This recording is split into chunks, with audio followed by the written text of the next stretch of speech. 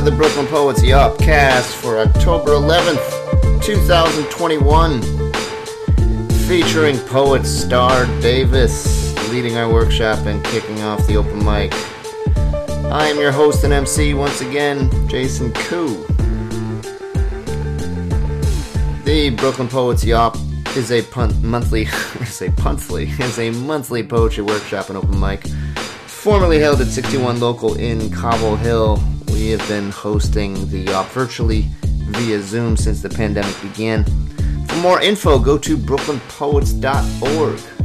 This month's open mic lineup featured Yana Kane, Stella Lee, Cassidy Gabriel, Will Keever, Navila Nahid, Todd Friedman, Seth Leeper, Morgan Boyle, Madeline Phillips, Harvey Sauce, Rita Simmons, Sharon DeYoung, Kyle Brosnahan, Danielle Gasparo, Kayla Schwab, Mark Kaplowitz, Audrey Curtis, Ito Tastic, Sam Park, Shanice Hughes Greenberg, and last but not least, our beloved office manager, Jay Eason.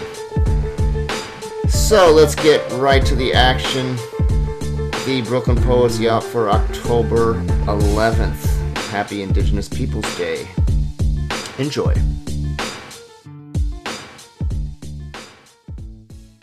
Hey everyone, welcome back for the open mic portion of our October Yop event. I'm just checking that I'm not muted. I'm glad to see that I am not. Welcome, Star, to your guest. I wonder if she'll be sharing a poem tonight. Yeah? No? She's not feeling it. She's not ready. She spoke enough today. She's plugged up, hopefully, for the reading.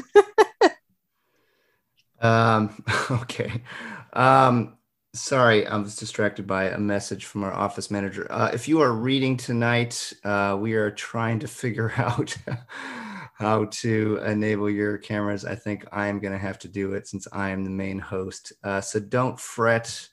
I believe I do have the power to make people co-hosts. Yes, I do. I just tried it on you, Shanice. So you should be able to enable your camera. But I will take care of that while Star is reading. But a few announcements before we begin. Before I go over the quote unquote rules of the open mic, I wanted to announce that tomorrow we are about to open for applications for the 2022 mentorship program class.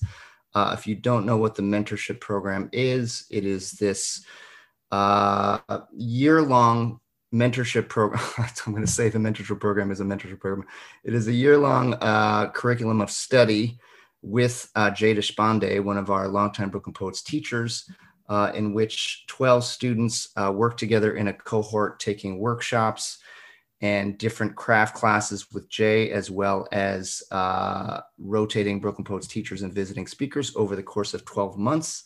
It's really hard to explain in like a 1-minute soundbite, but if you want to find more information about it, we are about to launch that later tonight and officially open for applications tomorrow. Again, it is a 12 months immersive training program in becoming a poet. It's not often that you think of poetry as something requiring training, as like becoming a doctor might, or like a CPA or something like that, but it does. It's just that we are not accustomed to thinking of it that way. So we kind of patch it together in the way that most poets do. And while I'm a fan of patching things together, which I think is fine, I think for the most part, we would have all appreciated more direction, especially when we were young. I know that was certainly true for myself. And we usually turn to academic institutions to provide this. And, you know, those are great in some ways and really flawed in others. So we're trying to offer something that is not under the auspices of institution with all of their limitations, something that is independent and more organic, and I think more tailored to what individual poets actually need, who are perhaps not interested in becoming teachers or getting a degree for writing poems. You certainly don't need a degree to write poems, as many of you that join us every month can attest, who don't have a degree but still write amazing poems and are publishing those. So again, if you want to find more information about that, go to brokenpoets.org. The mentorship program page is under our workshops tab on the menu. And if you're subscribed to our newsletter, you'll get the announcement about that tomorrow morning at 11 a.m. And if you follow us on social media, you'll get the announcements about that following the newsletter on social media. Okay, that was a lot of announcements. Let me go over the ground rules for the open mic. Each poet will be reading one poem of about 3 minutes. And we vote for Poem of the Month at every YOP. And the way to do that is just give me one poet's name, and you can text me at 718-374-1953. Again, vote once. Just tell me the poet's name. That will suffice. We will be screen sharing the texts of people's poems during the event. So it's pretty easy to see their name and what it's spelled like, but it's okay if you misspell it. I'll probably figure out who you're talking about. And at the end of the event, we'll scroll back through and go over all the readers.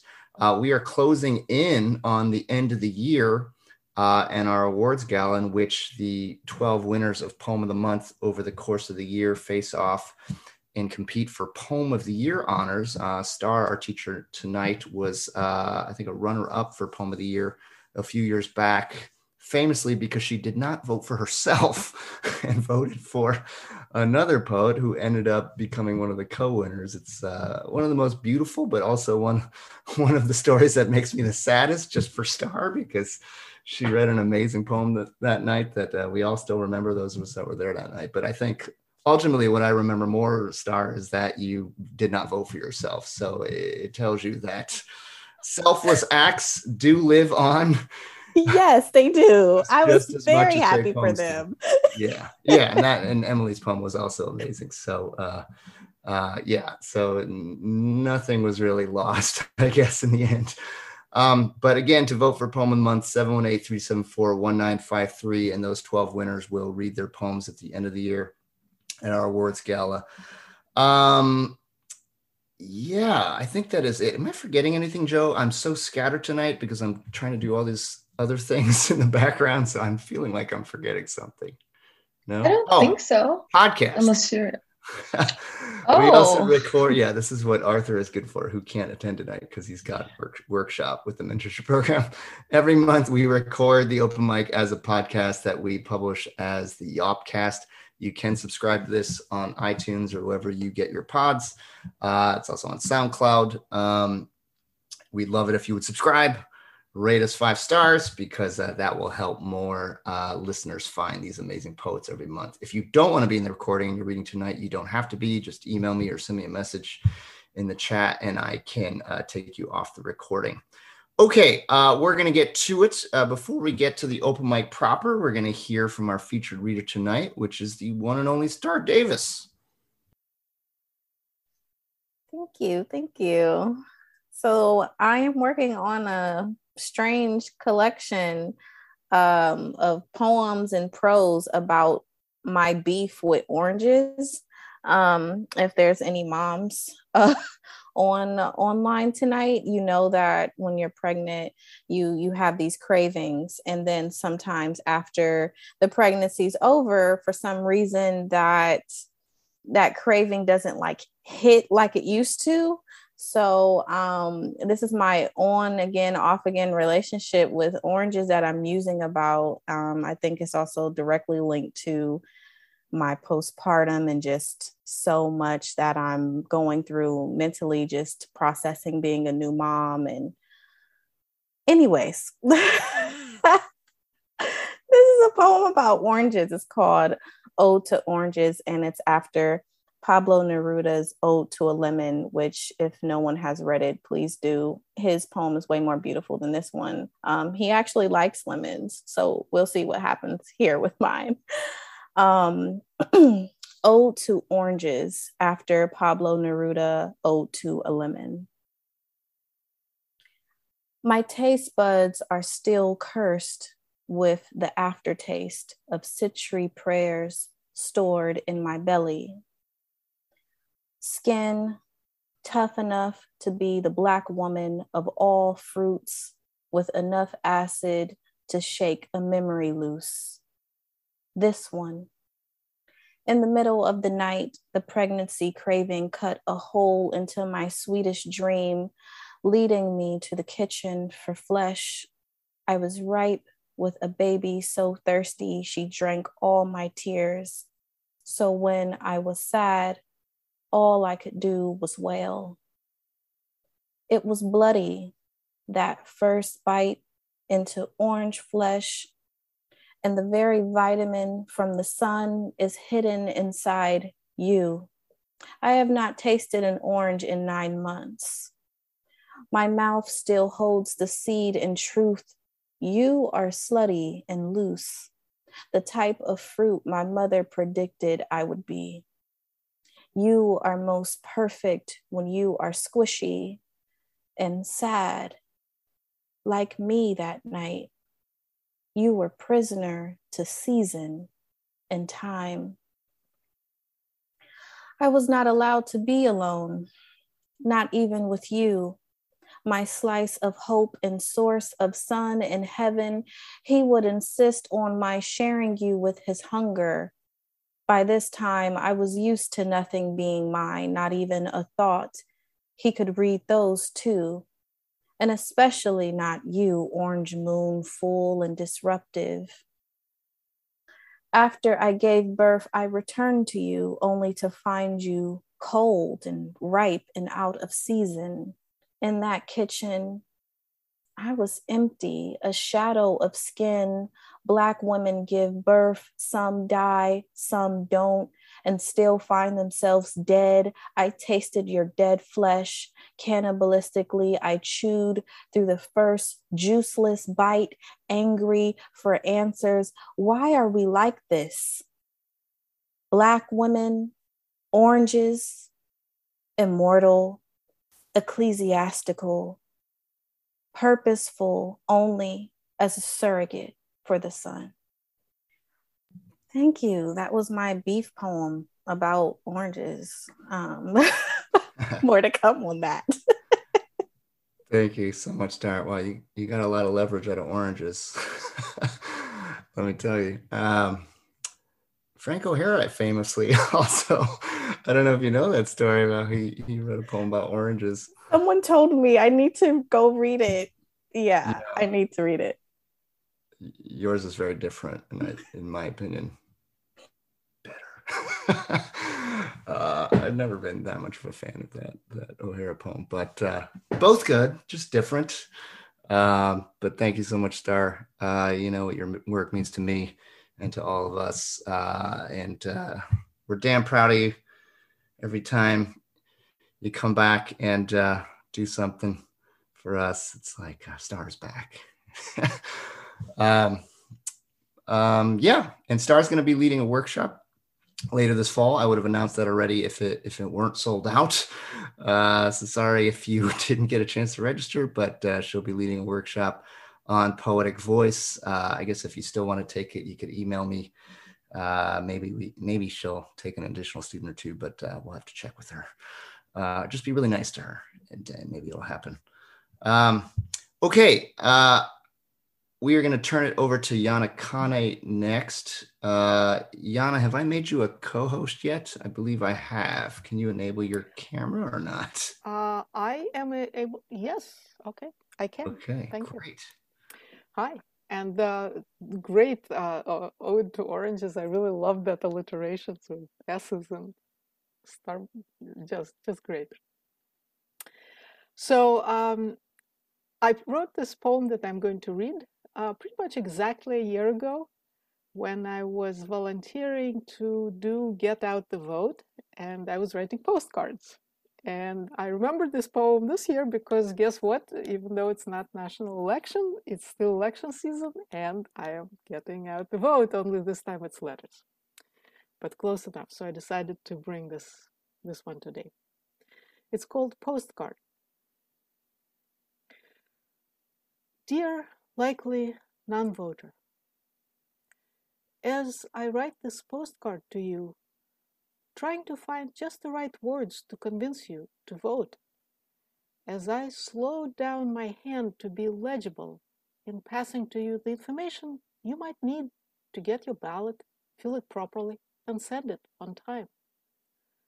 I try to picture your hands taking this piece of thin cardboard from your mailbox, your eyes scanning my lines. Perhaps you're older than me. Maybe your fingers with swollen joints shake as you close your eyes. Sometimes simply staying alive, holding yourself together, takes so much work. It is hard to spare any effort to attend to the world outside the familiar room. Perhaps you're younger. Your lips, still retaining the plumpness of your recent childhood, twist dryly. Here is yet another so-called adult trying to tell you what is the right thing to do.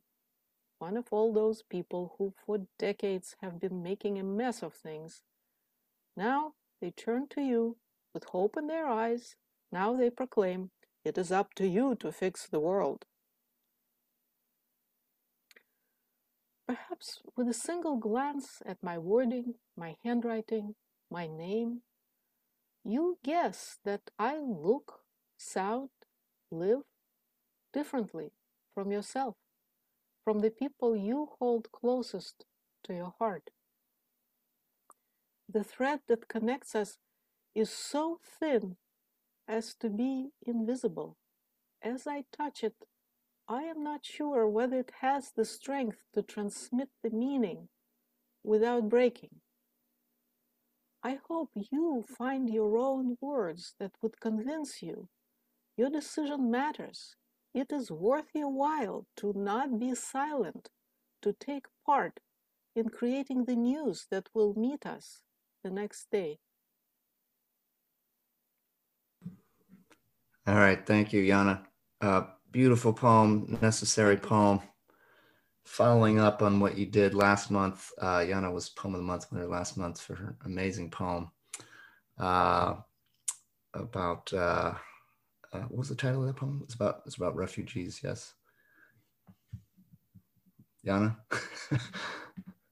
Yes, thank you. Yes, it was about being a refugee or not being a refugee. Yes, thank you. And it meant I really wanted to say how much it meant to me to return to Brooklyn, where I started my American life. So thank you.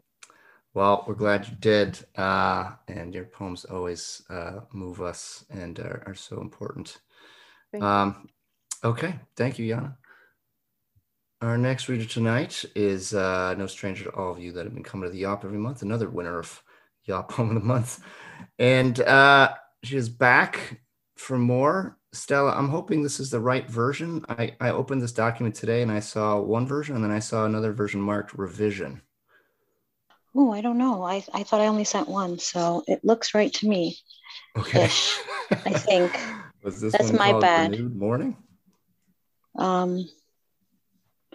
Yeah, that's the right one. I have the wrong one open, I think. I don't know what happened. Sorry about that. No problem. All right. Here we go. Window panes trap dew as the celestial sky stretches quietly, nudging cirrus speckles along with the wide turning of this earth. Warning on the horizon silently releases night. Glowing amber stirs swirling of claret unfolding into violet and heliotrope. Dear star of Yelta, your mouth opens to taste the sweetness of early light and wakes my eyes as I trace the curl of your tendrils around a fence. Canola's black between my fingertips, moist with the promise of a new day, their trumpets open-mouthed, inviting butterflies still weak from sleep on the horizon. Electric purple swirls through the air, drips soft scent between vines, offers verdant leaves to early morning, dispersing the final specters of dreams. At the edge of sight, I linger on illusion, brush across the ultraviolet petals, feel how memory hovers through light when wavelengths are consumed and only violet bounces back. This world heralds the stateliness of purpurus, holds nature's crown with the arrival of mornings, holy royal markers of mornings lingering, moments that echo like prayer with heads raised, mouths open. Hope trickles warmth through the air, pricks alive the hairs on my skin. Mornings rush through my window, pour opportunity in the stillness of a breath, a parting that carries the imprint of love. Okay. Thank you, Stella. I was just, you were gesturing in your camera. I suddenly had a horrified thought that there was another part of that poem on the next page. Oh, no, I had to read off of your screen because it didn't save on my end. I guess something happened in the internet saving and sending. So I was like, oh, that's the right version. I have the wrong one. So I was trying to read off the screen. I apologize. Okay, no problem.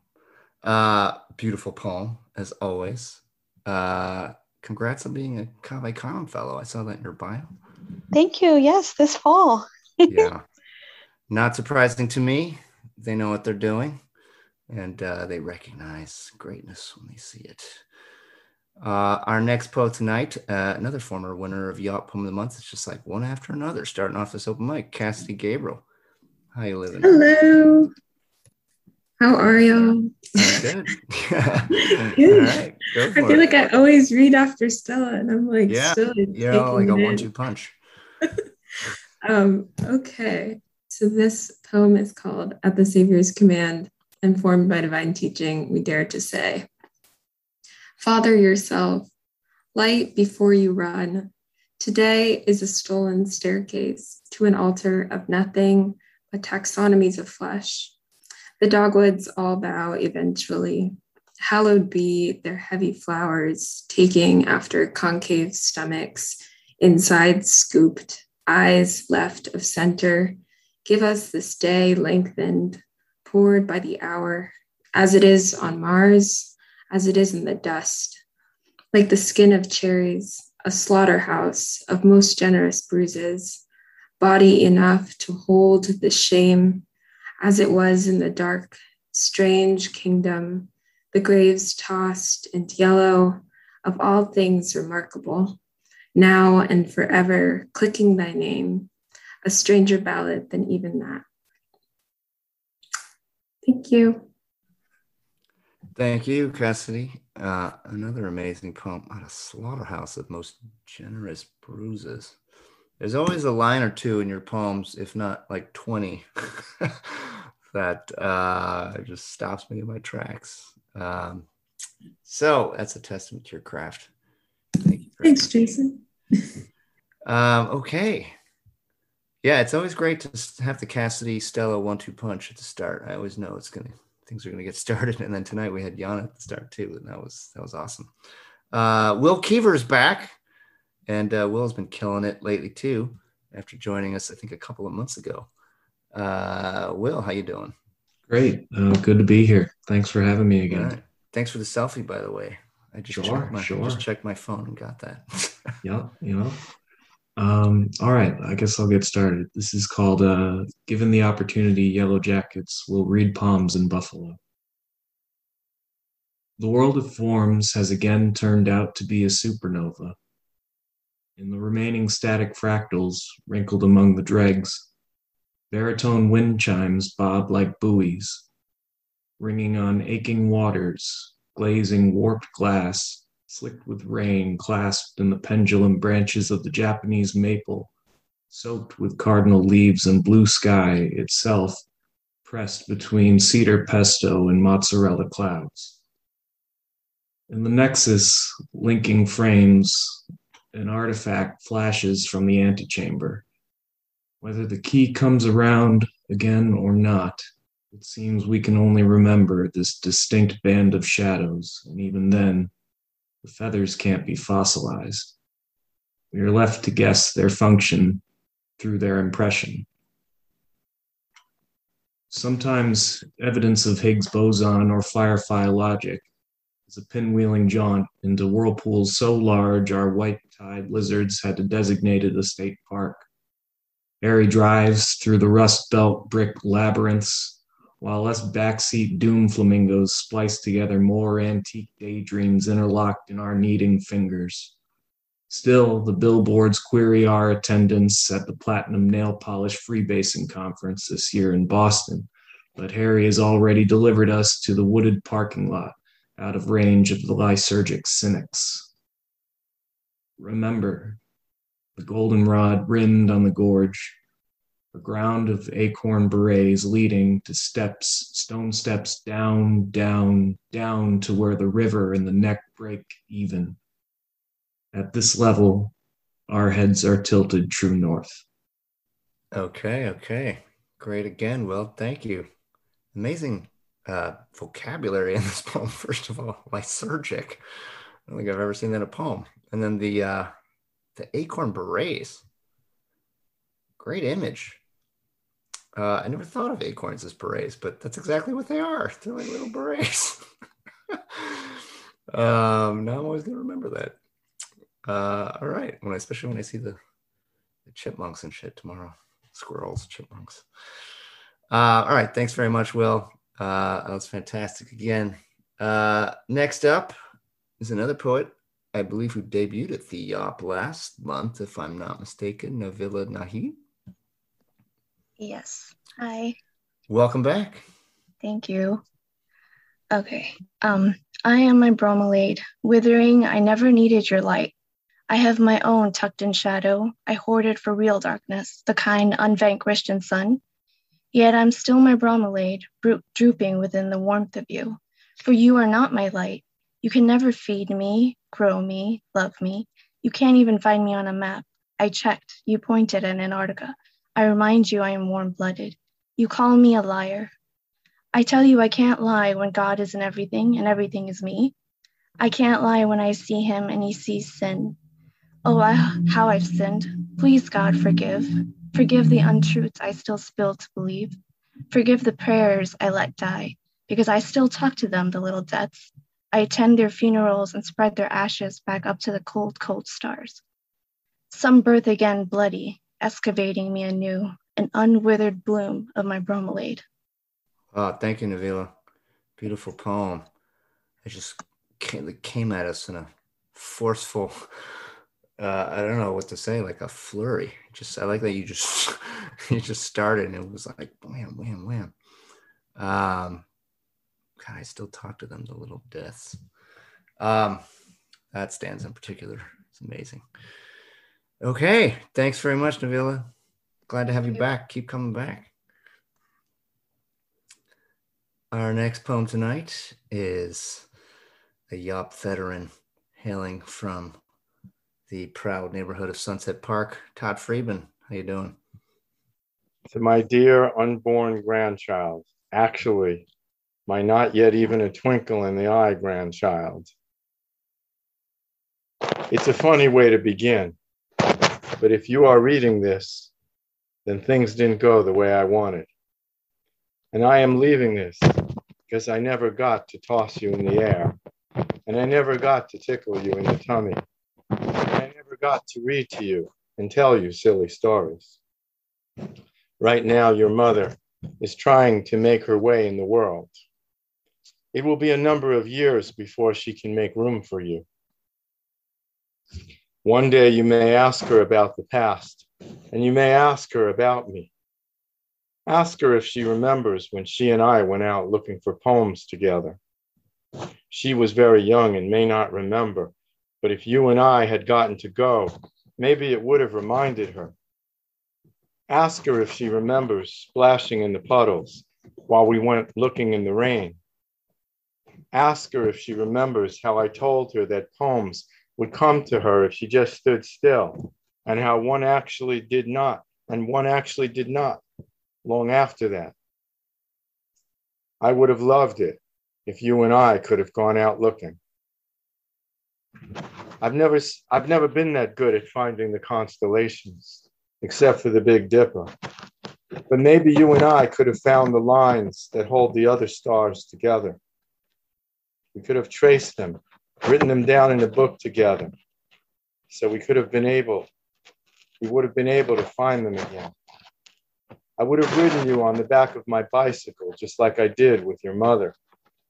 We would have gone out for breakfast or picked up some bagels to take home. But the best would have been teaching you how to ride a two-wheeler for when you got older, We could have gone out in the country and ridden on trails without cars, under a canopy of trees for miles and miles. I could have taught you how to saw wood, drill holes, and hammer in nails, how to plane sticking doors, clear out clogged drains, and change washers in leaky faucets.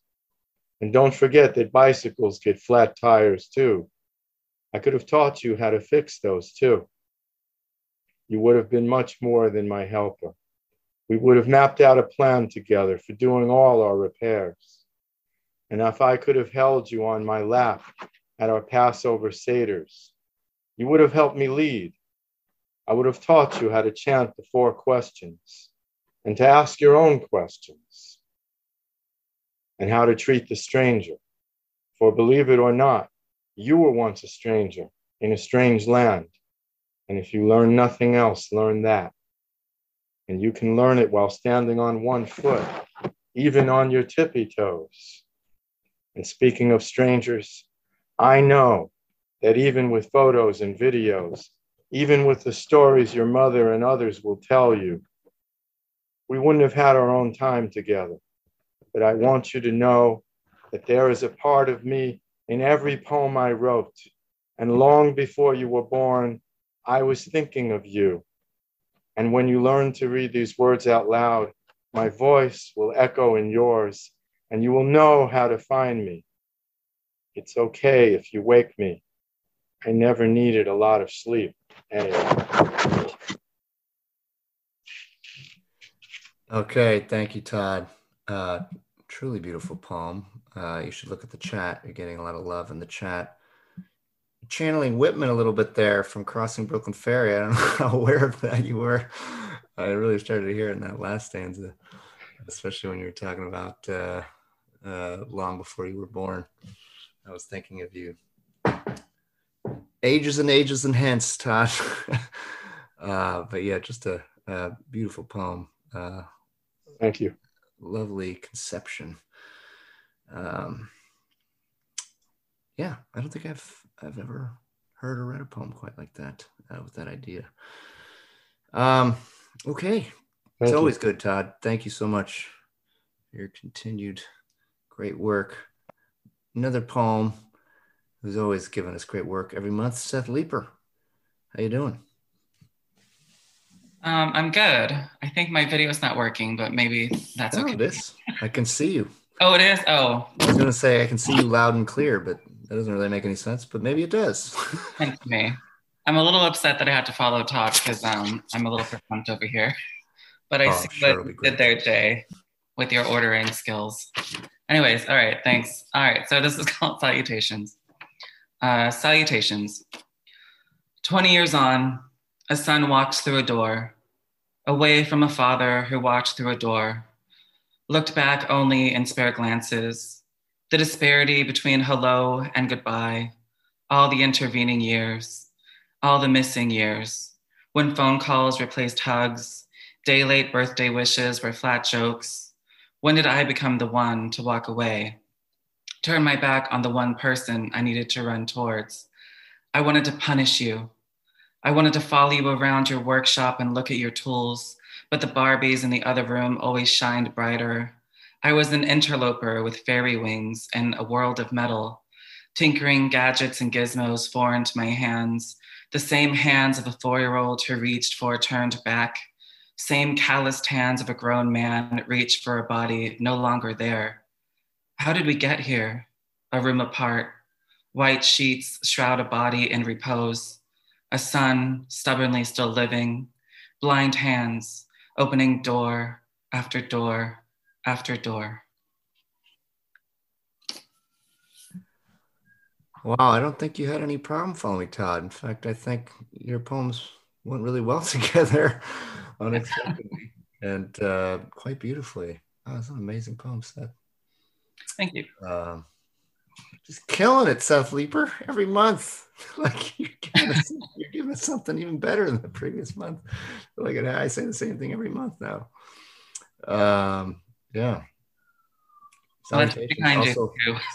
Salutations also makes me think of Whitman. So there's 2 in a row. Okay. Thanks. I'm going to try to calm down now. I apologize for my voice cracking. I lost my voice yesterday during the Cleveland Browns Los Angeles Chargers game. Any of you football fans will know why, because that game did not end well for Cleveland.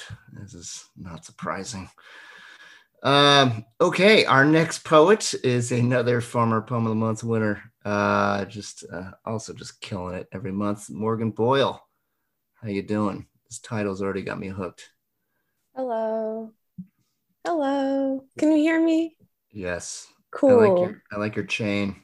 Oh, thank you. It says my name on it. My friend found it at a thrift store and gave it. I could read it. What you need to do next is do what, like, I think Jose Ramirez of the Cleveland baseball team did this, and also I think Rick Ross also did this. You need to get a chain with an image of yourself with a chain. I know what that is. Yes, I've seen this. Can you do that for next month? And then that sounds very expensive, but I'll think about it. Okay, so this is my poem. Decadence is: I'm trying to live luxury. I'm 29 and this is it. I've been drinking out of 18th century vases.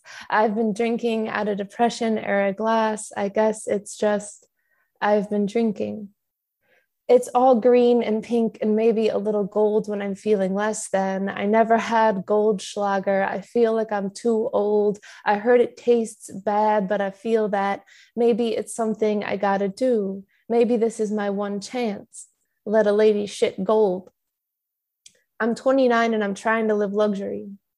Jeffrey Bezos spent 10 life minutes in orbit, came down and laughed like a supervillain on the news, umbrella-less and burning at the Rockaways. I ate too much fancy mushroom chocolate and swam in decadence. Mushrooms are cheap typically, but this was $45. $45, more expensive than I thought. Breath caught in my throat when I bought it. Dark and handmade, pressed with lavender flowers and sea salt, and whacking me out into the sky on the Rockaways. The same sky Bezos rocketed into. Lived luxury, worn in luxury, shabby luxury. Is that sexy? Can holes in velvet be a winter vibe? Lived shabby luxury, arrested by 9 cops outside mad carpeted dive tam o'shanter. Crusty velvet shedding faux fur, purple lipstick, big hair, just massive in the cold. Glam until you're in the back of the cop car. Glam until you're under the fluorescent in the station. Glam until one girl arrested that night of a few looks at those cops and asks during mugshots, yo, we're high-cut babes. Can we get a group photo? Left the drunk tank to stretch across my new-to-me Craigslist queen bed. Never been able to starfish alone like that. The sun came through the windows and it all felt bad. It all felt opulent. Don't look under the Lux carpet. Don't sniff the Lux carpet. Did true tacky luxury die in the last century? What is decadence anyways? Decadence is 3 a.m. oatmeal cream pie dinner. Decadence is someone's good pheromone-filled stench. Decadence is acid in Prospect Park on a work day. Decadence as a rich asshole in space. Spend a lifetime dreaming of stupid Dumbo decadence. Decadence, high ceilings, columns, morning dead tigers. Decadence, a dress the color of sky. Chintz fabric on the Spanish Steps and love. But I don't look good in light blue. Washed out, not my color. Youth is full of mistaken decadence, dumb ideas of what's gonna be. Who goes to black tie parties? I blame movies. Either I'm tempering dreams I once had, or I've learned enough to dream myself out of disappointment. All I wanna do is drift into the sea. Is that Lux? Decadent? Is that Modelo in the shower in a pink depression goblet? Is that the act of getting ghosted in the fall? Ghosted in the fall, misty pandemic city, all gray and romantically sad. Romantically sad in the fall, leaves all around, time to be luxurious. Something about romantic sadness in the city demands a fainting couch and elegant drudgery. Romantically sad and choking down, Brooklyn famous chocolate cake by the forkful. Brooklyn blackout, dark triple layer of cream and thick slices big as my head. Each bite heavier and gluier than the last. But don't stop, it's true. Break through the gluey stage and eat enough cake to see God. Slice after slice, but I'm romantically sad in the fall. Just sad, not made of money. Blowing it all on cake. Decadence is going to have to be bodega oatmeal cream pies and high life 40s again. How else is a person going to coast through the sadness of romance? Ride Lux waves into 2020 hindsight. Winter was worse. I'm 29 and trying to exist in opulence. My commute takes up 3 hours of my day. My commute takes up 3 hours of my day. My commute takes up 15 hours of my week. My commute might be killing me according to articles I read online. I'm trying to live luxury. I'm trying so hard, but there's filth under the table. I've baselessly convinced myself there are cockroaches behind the stove. I'm trying to live luxury, but shit's unraveling and I'm drunk again. The hills are growing and I haven't vacuumed in weeks. Luxury is the iced coffee that I keep buying from the bodega. Luxury is crying on the fire escape in the sun. Luxury is my own jerked movements on the roof. Luxury is the city across the East River. Opulence is locked up in the Chrysler building, locked up for only the business people to see. It's a waste in there. Bang down the doors, let us all in. Everybody is just trying to gaze onto something big and true, something decadent. I'm trying to live luxury. I'm trying to live luxury. I'm 29. Okay. Pretty damn good. Morgan Boyle. Man, I enjoy these poems so much. Every time you read them, it's like I'm in like a poetry party, but like actually like a good party, not like a stimulating party intellectually and aesthetically. I feel like the conversation we had about your potential chain was like appropriate for this poem. It was appropriate. I thought that was so funny. Maybe you should add a line about like I'm living in luxury and like I got a chain of myself with a chain on it or something. My friend gave me this when I was spray painting a bunch of stuff gold, so like it was all fitting. Nice. I love that line about the Modelo and the pink depression era goblet or whatever. I don't think I vacuumed in weeks either. There it is. Okay. Great stuff. Yeah, decadence. What is decadence? Okay. Thanks, Morgan. Always great. Madeline Phillips. I enjoyed our email correspondence earlier. I'm so sorry. I was so stressed out. No, it was, my stress was had nothing to do with yours. And we were trying to find, luckily, cool-headed Emily Blair was like, oh, it's because she entered the wrong email for her. Which is so classic. Registration. Yeah, Madeline couldn't get into the Zoom and we were trying to figure out why. Okay, but now you're here. Yeah, can you see me? Yes, and you have a very professional background. Looks great. Looks like a yearbook photo background. Yeah, I'm an actor, so gotta turn up. Okay. Yeah. Oh, yeah. I wrote this poem in Emily Wallace Hughes' workshop that I'm in right now with Cassidy. All right. And yeah, poems happening as we speak. Poems happening. Workshops that are still going on. So all excited. Right. Okay. Fruiting body. I smelled you before I saw you, beside the vernal pool, pierced with tupelos. Your scent, adhesive, sour, acidic, made me stop and notice the small white sporocarp where moss met silt. And then another you, and another. I nearly overlooked your vividness among the autumn leaves and poverty grass. Tiny deceiver, fruit the color of fruit, red, deep. The whole floor smells like you, and also the surprise of a pale purple stalk beneath a brown cap, violet bullet or violet web cap, livid antheloma or pale spore.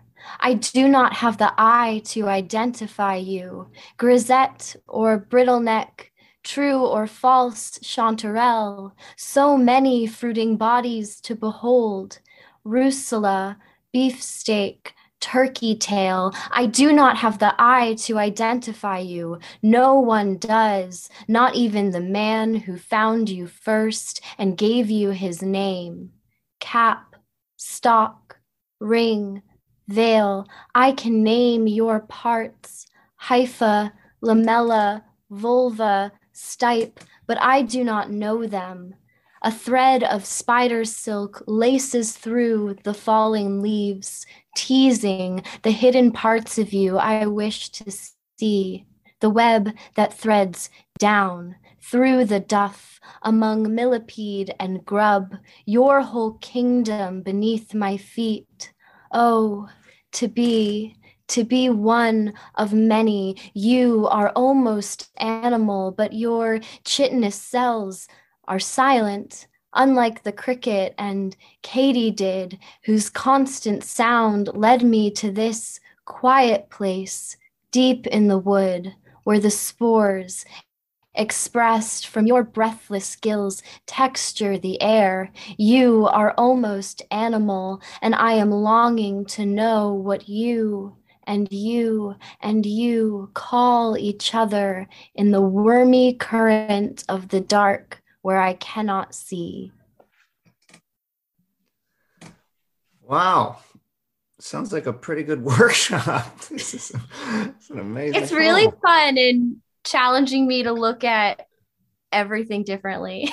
So did you write this from one of the excursions that you all took in Prospect Park? Is that where No, this was my own excursion hiking upstate, but Nice. we did have to sit with something natural. And Nice. yeah. Well, it certainly bore fruit to riff off your title. Amazing sounds in that poem, as I think Will said in the chat. Just like the texture of that poem linguistically is pretty remarkable. Okay, well done, Madeline Phillips. I'm glad you're able to get into the Zoom. Me too. It's a good thing. It's a good thing I was doing other shit and checking my email because I might not have seen your message otherwise. Okay, we're on to the one and only Harvey Sauce, the proud MC of the Artful Dodgers Poetry Open Mic. Harvey, how you doing? I am indeed. All right. And in following, can you hear me? Yes. Okay, fine. Following up on that, I'd invite you all to come join us at our next Generous Open Mic, which is a couple of Saturdays from now, I guess, the 23rd at 4 o'clock. Check for us on Eventbrite, or I've also put my contact information in the chat. Just let us know if you want to read or whether you just want to listen. This one is called Conversation with an Apostrophe. Possessive are you? Think you own this poem? Well, you don't possess it, or me. Sometimes my pen hand slips and you appear uninvited on a page, just a smudge or blip, my slip showing. Author to apostrophe. Most days you fly under my radar, much as a comma does or a speck of dust, with nothing of what one might call punctuation or gravitas. I keep close at hand a bit of grandma's ink remover with your name on it, R.I.P. apostrophe. You little swipe, you got her snipe, should you push me too far. If you're not careful, all my don'ts will hereafter be written as do nots, my shouldn't as should nots, my can'ts abolished to a gulag, for shortcuts no longer required. Ask for a raise again, you're fired. I've already killed your kind several times over with Dick's Whiteout, and I'll reprise my Gilbert and Sullivan's Lord High Executioner role, the very best of the doily cart opera company's Mikado, each of us playing his part, until you learn, if ever you do, which one of us possesses the pen. You're thick as a Mont Blanc if you think it's you. More terse than an ellipsis, less puissant than an N- or even an anti-M, your birthright is that of a stroke of ink, vulnerable to extinction. Vassal to any royal line of sonnets I might cook up, a not so hollow crown sauced with a tasty Shakespearean ragout. Meanwhile, you might want to act a skosh more in keeping with your character as writ, an obtrusive co-servitor and first cousin once removed of the comma, whose example you might do well to follow. Learn, for instance, when to bend the knee and when to disappear entirely unless called for, like a good valet. You can do that, can't you? Under butlering being out of the question, as above your station as authorship is. Don't think for a moment that you're threatening suicide, are you? Changes anything. It's not you to whom the judges will be giving a perfect 10 when this poem is done, but both it and you are mine, my friend.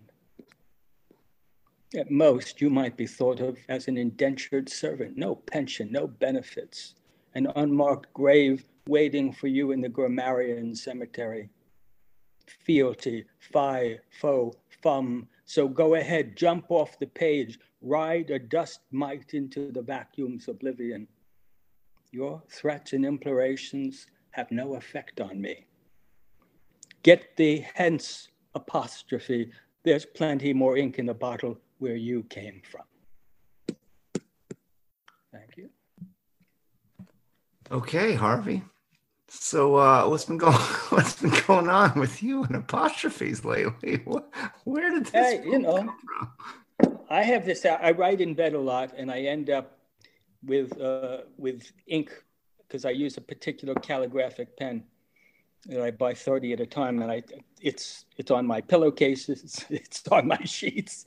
Just little bits that simply do not come out, even with grandma's spot remover. So. And it's apostrophes that are yeah, look, this is what certain types of mushrooms will do to the mind. What can I say? Okay, all right. I was like, wow, all these. I don't think I've ever heard a poem quite like this. When you were threatening not to use contractions, I thought we had really gotten to a very dark place at the Brooklyn Poets. But for contractions, I wouldn't be here. Neither would you. So. All my don'ts will hereafter be written as do nots. Oh man, I love poetry, man. Yeah, I like that. Only in poetry do we see threats like that. All right, thank you, Harvey. Good stuff. Sure. Our next poet tonight, Rita A. Simmons. How you doing, Rita? Hello, I'm fine. Thank you. How are you? I'm doing well. Glad to have you back, as always. Yes, thank you. This is a short poem, but here it goes. I was going to call it The Road Not Taken, but that title was already used. Okay. Relentless Road. There is a road that leads to my door where I wait for you, though I don't know who you are. There is a path that leads to my longing. As far as eyes can see, no figure comes forward. My frustration is my hope. I cannot see to the end of this road. My ears hear nothing but bony twigs lashing the window pane. This path becomes an arrow pointed at my secret. What I imagine is more true than the hours I spend pretending I don't wait for you. But this silent road never stops calling. Should I step out, walk, and keep walking? If I travel far from my home on this relentless road, will it end with you looking for me? Wow, Rita, thank you. Beautiful and powerful poem. Sorry, I scrolled back. I was like, I immediately want to reread it. My frustration is my hope. Man, we have gotten to a dark place tonight. I cannot see to the end of this road. Man, it's tough, Rita. You're killing me. This is like the darker version of The Road Not Taken. I don't know if you attended that craft lab with Jericho Brown, Rita, where he talked about that poem, but he had a great reading of that poem. He's like, really, both of these roads are leading to the same place. He's like, really, there's no choice. I took the one less. Yeah. Maybe nobody gets my. It's not really depressing. It's just an expression of this desire that sometimes wakes up in me and makes me realize that I'm a human being, I guess. Yeah, of course. Yeah. Yeah, not depressing so much as true, which is always a little depressing. While also being hopeful. This is a weird way poetry works. Okay. Yes. Thanks, Rita. Thank you. Our next poet tonight is a recent Brooklyn Poets Fellow, Sharon DeYoung. How's it going, Sharon? Very well. Hi, everybody. Good to be here. Okay. Umbilical. I'm led from the shore to the cave of weathered limestone, a circular offering of white bones nestled gently at the explosive inhale and exhale of water overtaking an ancient outcrop. An elephant graveyard, these silk smooth rocks, delicately dark-guarded tusks, coral buffed. I'm pulled with the fish, the water rough rocking me in and out of the cove. Time-weighted sediment snagging skin, body clawing sand, ravishing my priceless hoard. I'm expansive, I'm percolating, breaking through the tide. Flippers thrashing, swimming further, darting deeper, pressure fevered, fish-like. I'm reeling, illuminating, fistful of scavenged satellites, manifesting a voyage. Free dive storming, the seafloor palace, glorious graveyard, time out of mind, lifeblood detritus. Hollow leviathan, whale songs unraveling, snaking galvanic eels, gravity skeletons, protean fountainhead. I can't keep hold, I want it all. Treasure tumbles from my grasp. I'm impossible, I'm succumbing. Fecklessly racing revolving moons, extinguishing reflections, haunting impermeable orbits, the water colder, the pressure bolder. Disequilibrium, a shuddering chamber, hardened instrument without hands. Siren light flashing, death thoughts combating, ears martial drums pulsing tempo. This binding land tether can't keep it together, can't withstand the cliff drop, abyss. Illimitable hunger, implosion, head thunder. Bound to an umbilical, remanded prisoner, furious light blinding sky. Eviscerated, interrogated, returning, what do I know? Shipwrecked, surrender, flotsam, a current wanting most what is lost. A psalm threading water, endlessly keening, what longing, what reaching, breathless beseeching, all boundaries receding, infinite, oxygenated, galactic. Ode to an unleashing, improbability releasing, what could possibly free me? Oh, thank you, Sharon. Powerful poem again. It's like a litany. And I like how it all comes together at the end. Ode to an unleashing. Beautiful work. I feel like your audio is much sharper this month. I don't know if you did something technological over No, these are just cheaper earbuds. I don't know. Maybe going cheaper is better sometimes. Yeah, it was very crisp this month. I remember, I think there was like a couple months ago, like it was like going in and out or something, but perfect. Yeah, it was really bad one month. I sounded like I was like stoned or something. Yeah. It wasn't that bad. Yeah. It was bad. All right. Thank you, Sharon. That was great. Our next poet is a former co-winner of Yacht Poem of the Year, with Constantine Jones, or now goes by C. Man, that feels like ages ago, Kyle, but I still remember it fondly. How you doing? Doing well. Yeah, it's been a while. I'm glad to be back. Yeah, I just got back from Utah 10 minutes ago. I was listening in the Uber to this reading. And how was Utah? What were you doing there? Just visiting an old friend of mine. It was beautiful. Nice. Yeah, so, they have nice mountains there. Yeah, it's so here are two sonnets that are like companion pieces. I thought I'd read them both. I'm working on a manuscript, and this is like the first and last poem, the manuscript. I wrote the first one like the second day I lived in New York, and then I wrote the second one like 5 days ago or something. A sonnet to begin the day and a sonnet to end it. Every morning is an accident, and the sun careens through the sky like a flipped coin. 1,000 strangers walk past his head. Any face could have been his own. Slept through chance, woken consequence. A dozen mirrors mingled by a glance. Every morning decays into day like a boy fading into a man. Then to be an old man, yet never been born. An accident, choice, chance. A head collides with a coin. A stranger recognized as dawn wrapped around itself. Cocoon, noon rising skyward like moth, chasing the sun to the end of whichever world.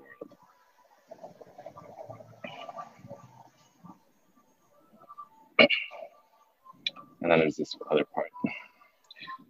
Every morning was a dream, and the sun performs a final hesitation before slipping away, holding out for an end that is already bygone, neither here nor there. Time and time again, this slow transition from what is to what is otherwise. It seems in the evening dusk, all those beginnings were merely practice for this middle to draw itself out. Nothing endures the turning. Jellyfish evaporate on the shore, then to be a dark shore, racing for the cold waves. Time, and time at last. The meridian passes the point of all return, where light abandons its message and leaves tomorrow to choose what the past will be. Thank you. All right. Thank you, Kyle. Beautiful poems. I love companion sonnets, I have to say, especially when they're written over an interval of time, as you said that these were. Some great rhymes you got going on here. Consequence and glance. I love a stranger recognized as dawn. Wow. Okay. I feel like this manuscript of poem is going to be pretty amazing. How long is it now? Is it like a full? It's 84 pages right now. Yeah. All right. That's exciting. Thanks. I expect we'll see that in the world soon. Our next poet, Danielle Gasparo. What drink you got tonight, Danielle? Stay tuned on the Insta machine. I'm hearing, I wonder if someone has a mic on, Jason. I don't know if you guys are hearing it. There's like a lot of room noise. Hold on, let me check. Panelists, mute yourselves if you're not reading. I heard someone typing. I thought that was Kyle. I know. I was like, what is he doing? But I was like, why would he be typing during his own poem? Thank you, Jason. I appreciate that. Because I was a little distracted, Kyle. So I look forward to the book. let me check real quickly if anyone needs to be muted. Who is the offending party? I think we're good. I'm a tattletale. Sorry, but it's for the good of the poems. It's good for the good of the podcast too. Yeah. That, yes. All right, okay. Go for it. All right. Wait. Oh, you know what? Let me read my document. Sorry. Okay. Learning disability. It was not wrong to side with anger all those years. A leaky ceiling is one thing. Go ahead, kick back, laze another day down into the wheel of someone else's fortune. Live it up. Pretend by a vowel as that toxic blot of wet denial oozes through the popcorn ceiling above your snoring Wednesday head. This will be of no grand consequence to me, but I am telling you, if your son, who is my brother, who is disabled, ably slams his door once more against the stronghold of your self-prescribed blindness, this will fracture more, I am afraid, than a dilapidated hinge. And yet, today, inside this backward flash back to here, to being only now, as I heed the nurse's siren and speed into the living room, where the truth behind your bruised lids has been sealed since Monday, the whole of me reduced, a beast existing solely to caress your arm, skin, bone once more, just once, please, you still here, all the seeing done deep within the vacant rhythms of your morphine sighs. Please, God, once more, you greet me. No longer a silent I, you sit up tall, you are a capital L, spine upright. How? The hospice nurse cannot explain.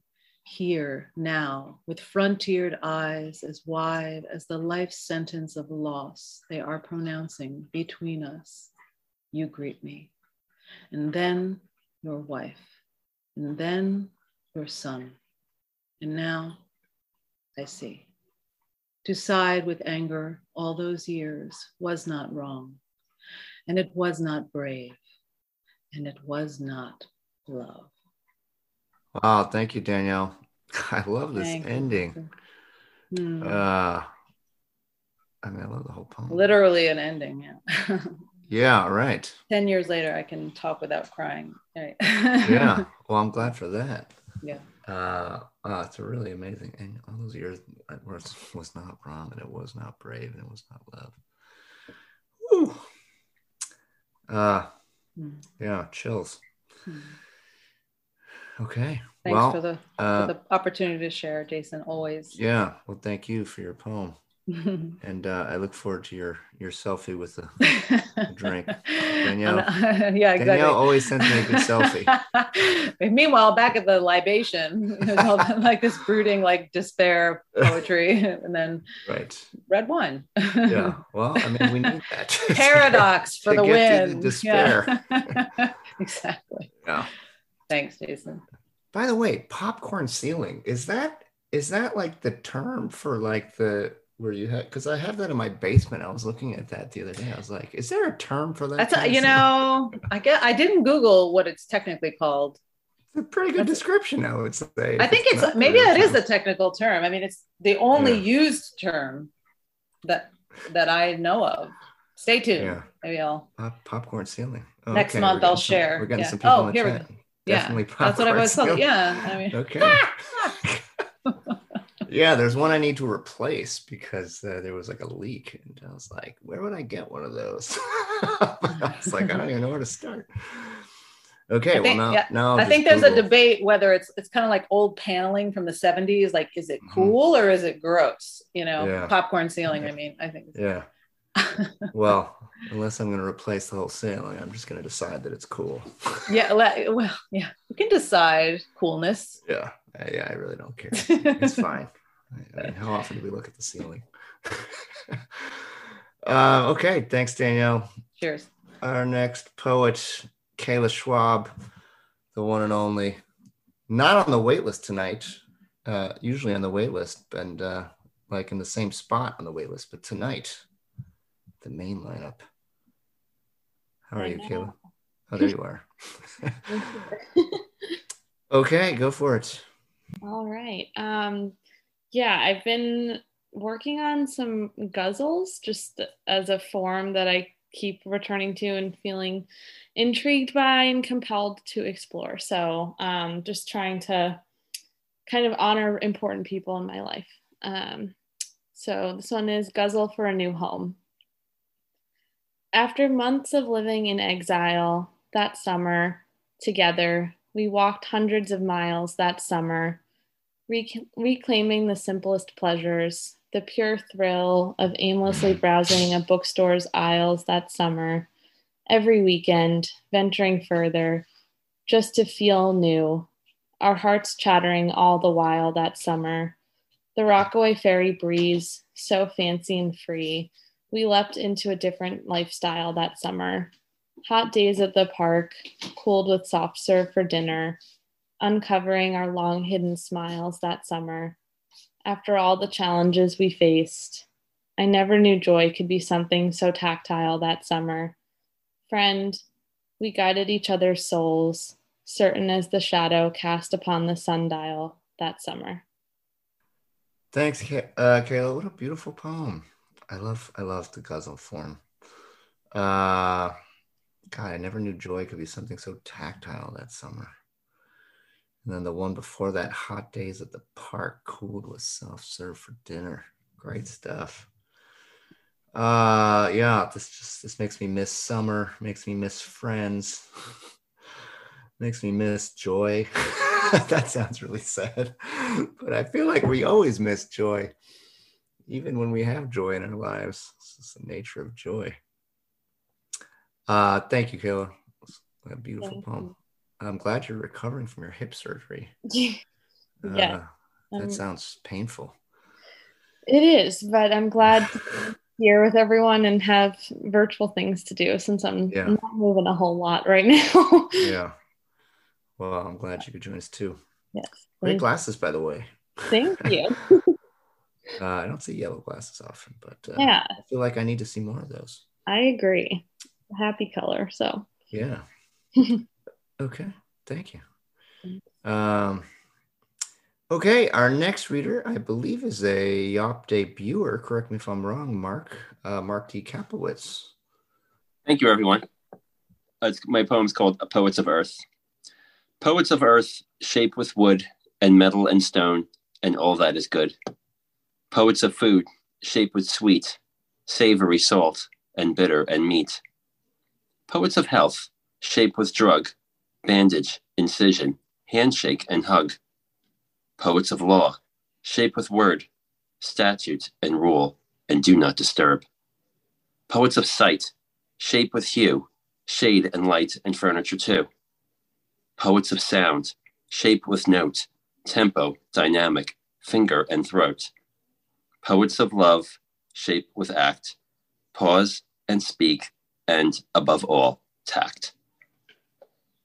Okay, thanks very much, Mark. I'm glad you could join us this first time. Thank you very much.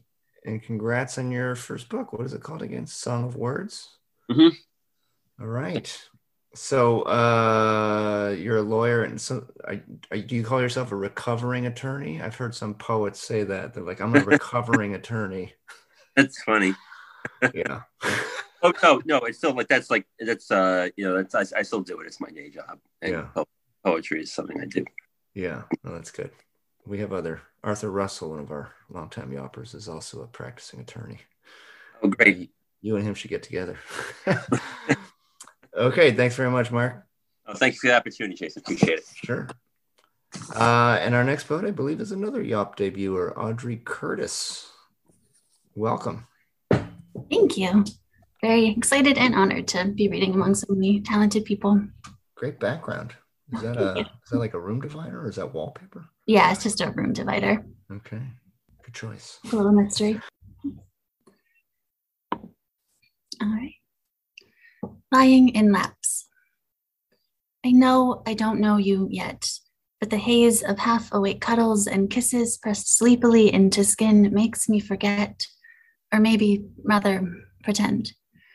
Something about the post-sex stillness strips away both my overzealous defenses, finely tuned from years of misplaced faith in fending for myself, and my perfectly rational reservations about a man I met on the internet 2 weeks ago.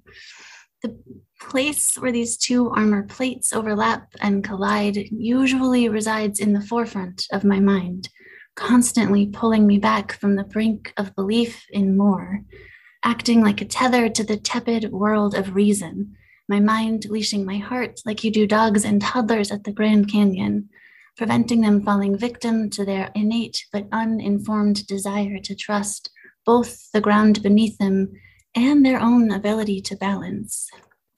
But these safety mechanisms melt away in the warmth of your arms, The voices of profound and caring caution drown in the sound of your heartbeat. And I find I am running full tilt towards the edge, eager to fling myself into the chasm and leave my well-being to the whims of the winds and you. And for once, I don't stop myself, because in this moment, even if never again, you're here to catch me. Though I know that letting go of the leash will only make it hurt more tomorrow, when you return to your home and I'm left alone to deal with the doubt that slips in through the door as you leave, or when our schedules go weeks without syncing and the feeling of safety fades from my memory along with the firmness of your embrace and the way your fingers dance along the lines of my form, or whenever the next seemingly inevitable supposed slight wounds my already wounded, rejection-sensitive sense of self. But my raging and impulsive heart is overwhelmed by a need to love, and damn the consequences. So I use this small window of opportunity, the brief but brilliant now, to let it loose while it's guaranteed a soft landing. Knowing that the protective walls are in wait, but also knowing that they can wait. I smile and burrow more closely, breathing in the space between your shoulder blades and allowing myself the pure joy found somewhere between falling and flying, defenseless, yet free. Okay, wow. Thank you so much, Audrey. Beautiful poem. Didn't I just say we always miss joy, even when we're feeling joy? It's like once it's there, it's like already threatening to not be there. I feel like your poem really captures that well. It's funny, I was just looking at my other screen and the poem is also on the screen in front of me. I don't know why I'm doing that. I love whenever the next seemingly inevitable supposed slight wounds my already wounded rejection sensitive sense of self. Just the syntax of that really captures like the psychology of the mind, like processing the supposed slight. Okay, great stuff, Audrey. Thanks for joining us. Keep coming back. We'd love to hear more. And we have another Yop debuter. They're all bunched together tonight. Is it Ito Tastic? Am I saying that right, Ito? Yes, it is. Hello. Okay. Everyone has read such beautiful poems, and I just want to say, like, I'm very honored to be here. Okay. I myself am a poet, and I'm looking for a community. I think you guys are the community I would like to be a part of. And I look forward to taking workshops. I want to say that everybody read really beautiful poems. The process of my poetry is I write burps. So this poem is not edited. No part of it is edited, and I kind of feel bad now reading it out loud. It is just, I don't know, here it is. I'm a French dweller, and this is my poem. The deed. Deal with discomfort, paranoias silently. It is normal to suffer quietly. It is normal to question, and it is peaceful when there's chaos in a box. Religiosity sings as collective. Labeled, all things must be fit to the standard. Forms an air of content, eerily irrespective. There is peace when there is an ornate Turkish rug for which you sweep nice things, and signatures are better with ink and feather pens. Saturation is in the masses. Peace is sometimes leased by silence. And that's my poem. Oh, thank you, Ida. Great I look reading. forward to taking up workshops. Yeah. I look forward to you coming back to that mic. I love this ending. Peace is sometimes leased by silence. Man, I don't know if anything truer has ever been said. That line really fucks me up. Yeah. Like my mantra. Yeah. Because that's how kind of like what is this? So what is this, like Bloomingdale's commissioned 26 poems for their stores in Soho? That's amazing. Yeah, it was really crazy. Basically, it was during the time of my mom's passing, and she was in hospice again, like somebody else said. But I promised myself to not be anything else but a poet. And then that happened, and I self-published 2 books. And ever since then, I've been looking for an active poetry community to be a part of and to take more workshops. And this came up, and I'm very happy to be a part of this. I'm glad you found us. Yeah. All right. Thank you so much. Yeah, thank you. Okay. And I think we have one more Yawp debuter before we get to the wait list. A poet I just met at the Brooklyn Book Festival and a Korean American poet. So those are like both wins. Sam Park, how you doing? Hi, I'm doing well. I think I'm unable to start my video. Oh, let me see.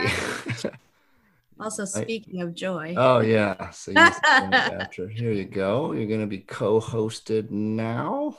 You should be able to do it. Awesome. All right, there you are. Good to see you again. Oh my God, Jinx.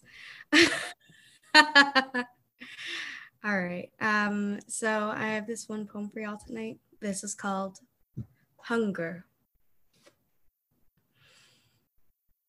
I crave joy, that unabashed, uncontrasted joy, that unreserved, undisturbed joy, that prophetic, soul emetic, emerging self that just is poetic, that arms thrown, wind blown, hair a mess and feathers flown, wind beneath my wings grown, kept my crown, fled my throne, kind of joy.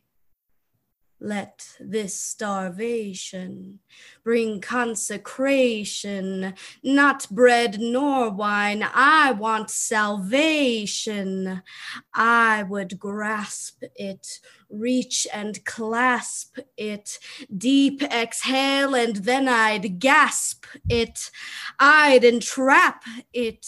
The self that rid the riled, I'd self-reconcile with the inner child, let her relish in her wild summer solstice of a smile, make the night beguiled, for I am the dawn, undefiled, kind of joy.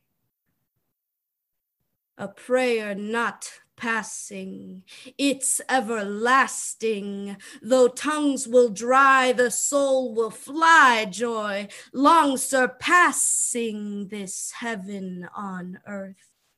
That genetic joy that starts at birth. Only God knows of its boundless worth.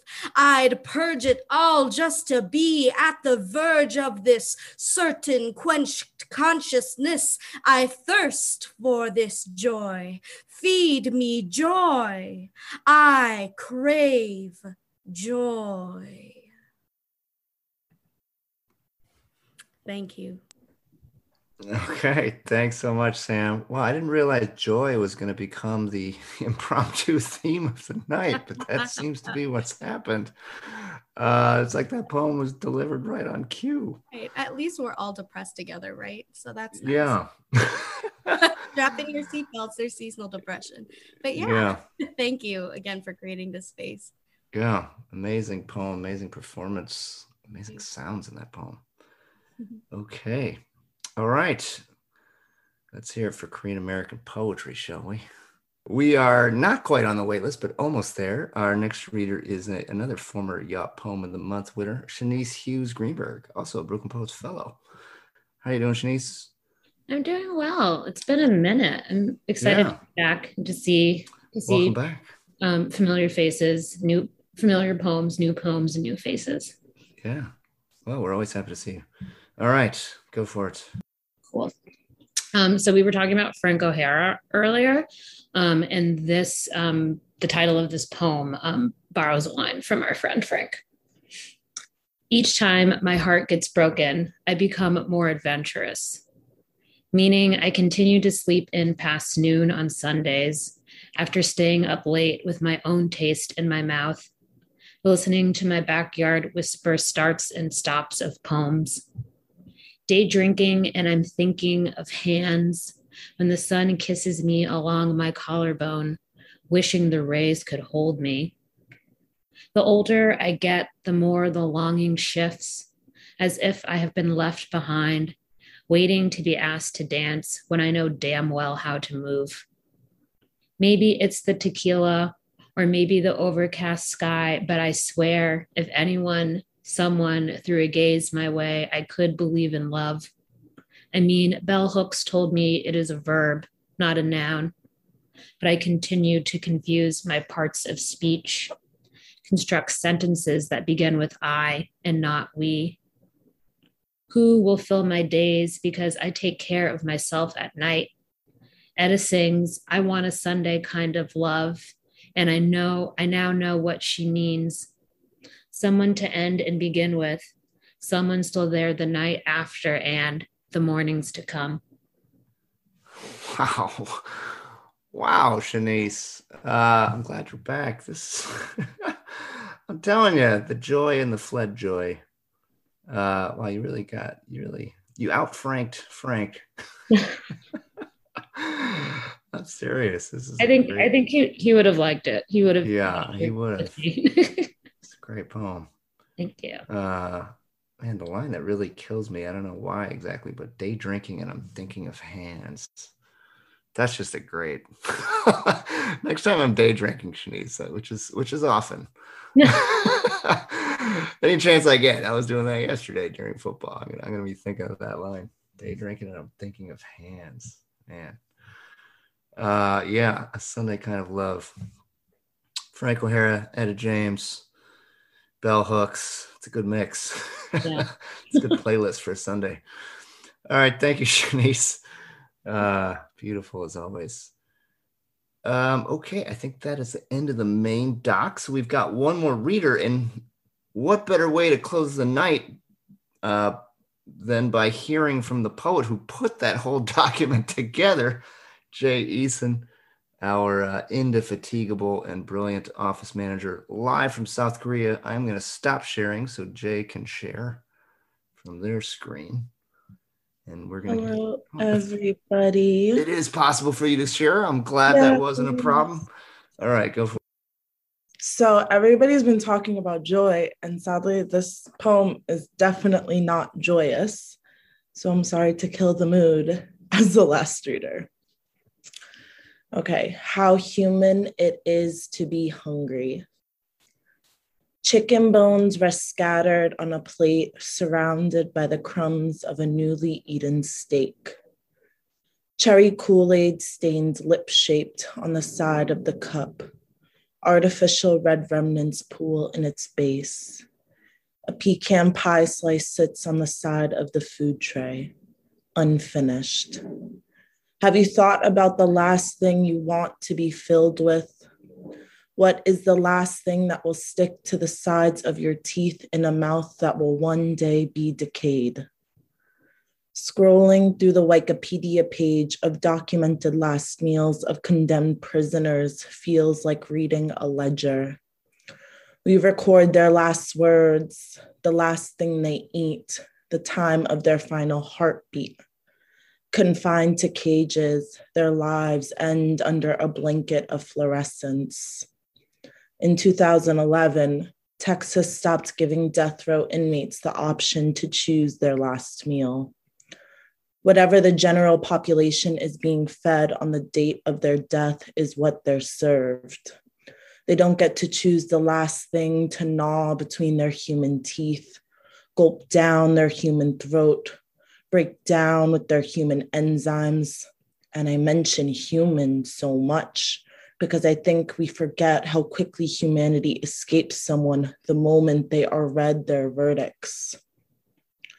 To ask for a last meal or not. In 2002, Turkey abolished the death penalty. Those sentenced to the highest offenses are given aggravated life imprisonment in F-type prisons. Over 122 F-type prisoners have died from death fasting. Hunger strikes where death is the goal. They protest the inhumanity of their confinement, the uninhabitableness of their dwellings. Their cells are described as coffin-sized. They meet death before their last breath is drawn out, sustaining themselves on the littlest bit of nothing to prolong the inevitable. Hunger wilts away every cell in their being. They deflate the life out of their bodies.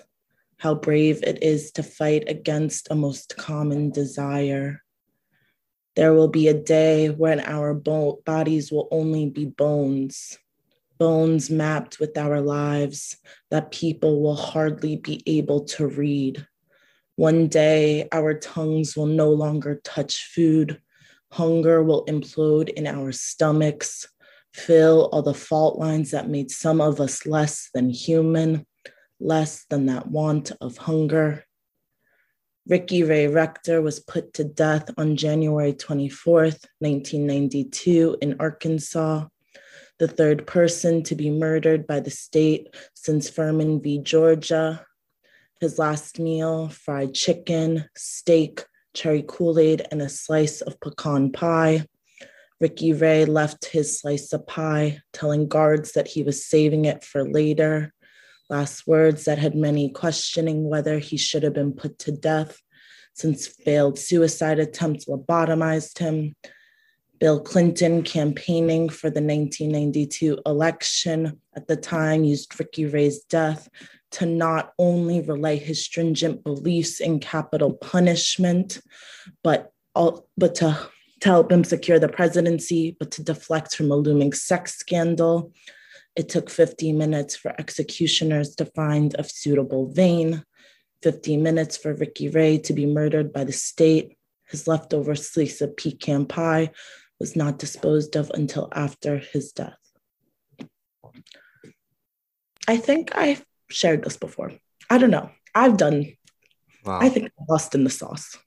I mean, I don't think you've shared that with me, Lacey. That was amazing. Okay. I don't know. Man. I'm sorry. I work a lot. No, you were right about your comment. That was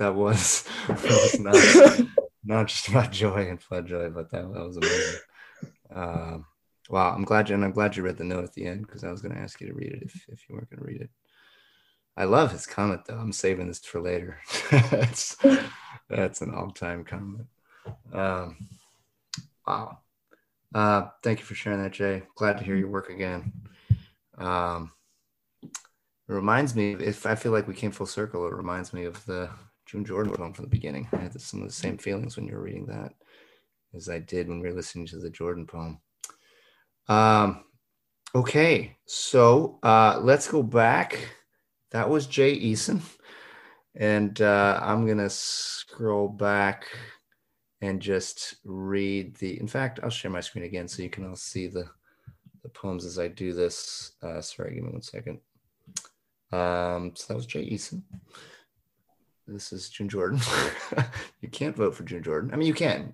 I'm not going to stop you, but it's not officially part of the open mic. Before Jay was Shanice Hughes Greenberg. Before Shanice was Sam Park. Before Sam was Ido Tastic. Before Ido was Audrey Curtis. Before Audrey was Mark D. Kaplowitz. Before Mark, we heard from Kayla Schwab. Before Kayla, we heard from Daniel Gasparo. Before Danielle, we heard from Kyle Brosnahan, those 2 sonnets. Before Kyle, we heard from Sharon DeYoung, Umbilical. Before Sharon, Rita A. Simmons, Relentless Road. Before Rita, we heard from Harvey Sauce, who had it in for the apostrophe, conversation with an apostrophe. Before Harvey, we heard from Madeline Phillips, Fruiting Body. Before Madeline, Morgan Boyle, Decadence Is. Morgan Boyle with the Chain. Before Morgan, we heard from Seth Leeper, Salutations. Before Seth, Todd Friedman, To My Dear Unborn Grandchild. Actually, my Not Yet Even a Twinkle in the Eye Grandchild. Great title. Before Todd, we heard from Navila Nahid. Before Navila, we heard from Will Keever, another great title. Before Will, Cassidy Gabriel, At the Savior's Command, Formed by Divine Teaching, We Dare to Say, another great title. Before Cassidy, Stella Lee, Renewed Morning. And before Stella, I think we're all the way back at the beginning, Yana Kane with Postcard. Okay, I'm already getting votes. I see my phone screen in front of me. But to vote, if you haven't voted already, text me the poet's name, 718-374-1953. I will put that in the chat once again, 718-374-1953. Again, all you need to do is tell me the poet's name. I'm going to turn it over to Joe real quick. If you are standing by to make a quick announcement about our next Staff Picks event. Do you want to do that, Joe? I am, yeah. And I am standing by. And I actually know that I have to run into the office because maybe you know the exact date, but we have a Staff Picks event coming up. It is October 28th. 28th. Okay, so never mind. I'll stay right where I am. So yeah, our next Staff Picks event, which is one of the most incredible events that we have. All of ours are incredible. This one's really fun and really special. It's on the 28th. And for those of you who aren't familiar, it's an event in which we honor poets who aren't as established, so they don't have a full-length book out yet. And they're all really, really wonderful. The energy of those events are incredible. They're one of my favorite things that I'm a part of in this world. So I'd really love to see you all there. It is, like, as Jason said, going to be on October 28th. So you said? Yes, October 28th. I'm just running it. Yeah, but no it's problem. going to be, but it's going to be really great. So keep that on your calendar, and I look forward to hopefully seeing you all there. Okay, yes, I hope to see you all there as well. I can't remember if you mentioned this, Joe, but it is a free event, a free Zoom webinar.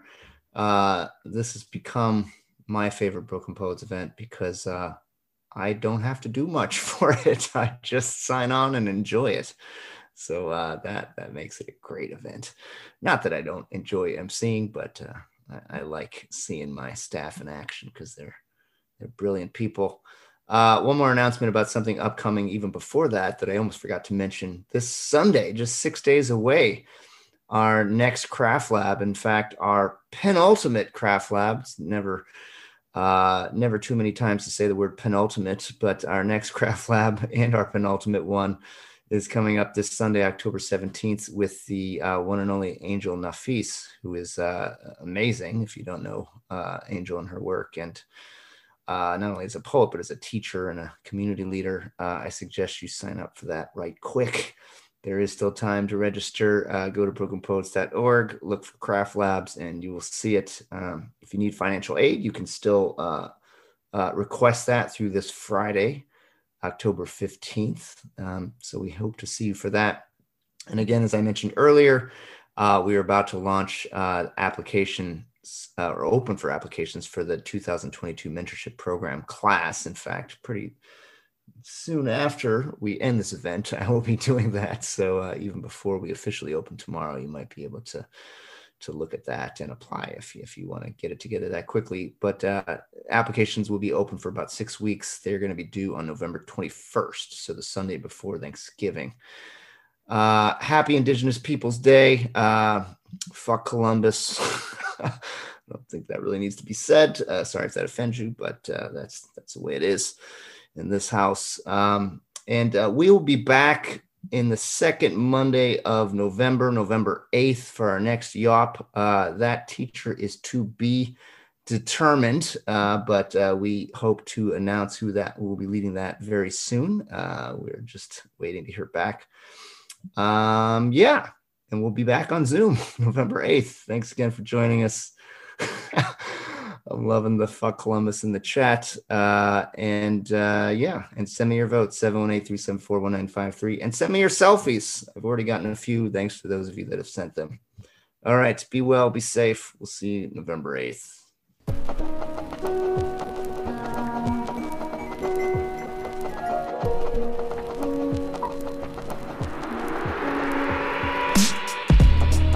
There you have it, the Brooklyn Poets Yawp open mic for October 11th, 2021. Thanks to our brilliant Professor Star Davis, who feels like family, for leading an amazing workshop. I don't know what else to say about Star, but she's a star. I feel like she came up with us. She didn't. I mean, she did stuff before she met Brooklyn Poets, but was a Brooklyn Poets student, Brooklyn Poets fellow, and has just read amazing poems in our community for a while. So we're excited to have her teaching for us now. And congrats to longtime Yawper, Todd Friedman, one of the Poets Laureate of Sunset Park, for winning October Yawp Poem of the Month for his beautiful poem, To My Dear Unborn Grandchild, actually my not yet even a twinkle in the eye grandchild. Todd's been reading great poems for us for a long time now, and I just feel like this was a long time coming, so very happy for him. Todd will be reading in our Poem of the Year contest at the end of the year, which is tentatively scheduled for December 13th, so we have that to look forward to. Our next Yawp comes your way on Monday, November 8th, again via Zoom, start time 7 p.m. as usual. This will be led by longtime Brooklyn Poets teacher Natalie Eilbert, who we're always happy to have back, and Natalie right now is teaching our MFA application bootcamp online, which she's been teaching for the past several years, doing great work with those students. So hopefully you'll come out for that November 8th, or you don't have to come out. You could literally be in your PJs in your bed and join us for that if you so choose. Thanks for listening. We'd love it if you would rate us on iTunes. If you can do that, rate us 5 stars, leave a review. It helps other people find the podcast and, most importantly, find the poems that these poets are reading. Okay, that's all I got. Again, we'll be back in November. Keep listening. We love your support. If you want more info about Brooklyn Poets or the Yawp, go to brooklynpoets.org. Till next time.